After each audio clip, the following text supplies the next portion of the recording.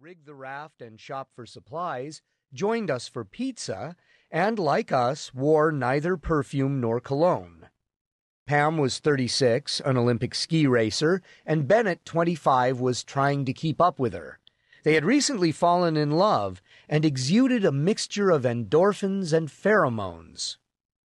People almost never describe other people in these terms, noting first their smells, for we're primarily visual creatures and rely on our eyes for information. By contrast, the only really important sense key for the big golden dog doing his little dance in the headlights was our olfactory signatures, wafting to him as we opened the doors.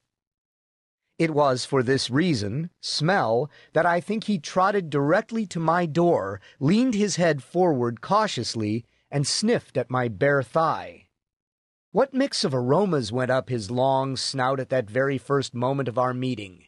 What atavistic memories, what possibilities were triggered in his canine world view as he untangled the mysteries of my sweat? The big dog, now appearing reddish in the interior light of the truck and without a collar, took another reflective breath and studied me with excited consideration. Might it have been what I ate and the subtle residue it left in my pores that made him so interested in me? It was the only thing I could see, note my human use of see even while describing an olfactory phenomenon, that differentiated me from my friends. Like them, I skied, biked, and climbed, and was single. I had just turned 41, a compact man with chestnut hair and bright brown eyes. But when I ate meat, it was that of wild animals, not domestic ones, mostly elk and antelope, along with the occasional grouse, duck, goose, and trout mixed in. Was it their metabolized essence that intrigued him? Some whiff of what our Paleolithic ancestors had shared? Smell is our oldest sense. It was the olfactory tissue at the top of our primeval nerve cords that evolved into our cerebral hemispheres, where thought is lodged. Perhaps the dog, a being who lived by his nose, knew a lot more about our connection than I could possibly imagine. His deep brown eyes looked at me with luminous appreciation and said, "You need a dog, and I'm it." Unsettled by his uncanny read of me, I had been looking for a dog for over a year.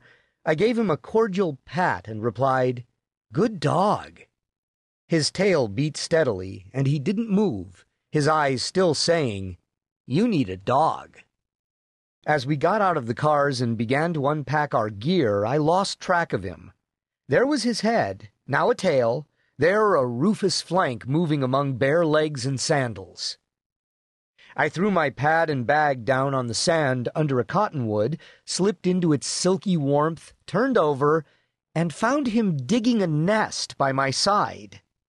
Industriously, he scooped out the sand with his front paws, casting it between his hind legs before turning,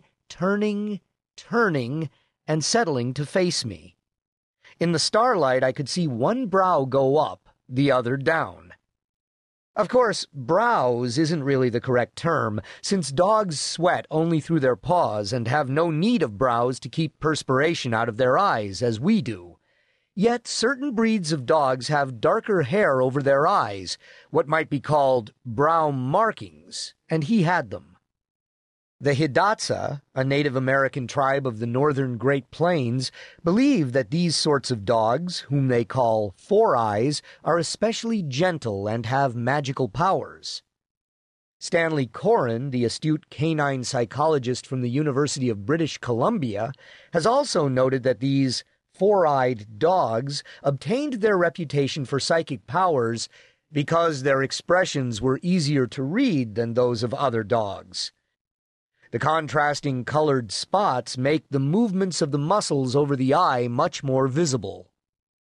In the starlight, the dog lying next to me raised one brow while lowering the other, implying curiosity mixed with concern over whether I'd let him stay. "Night," I said, giving him a pat. Then I closed my eyes. When I opened them in the morning, he was still curled in his nest, looking directly at me. "Hey," I said.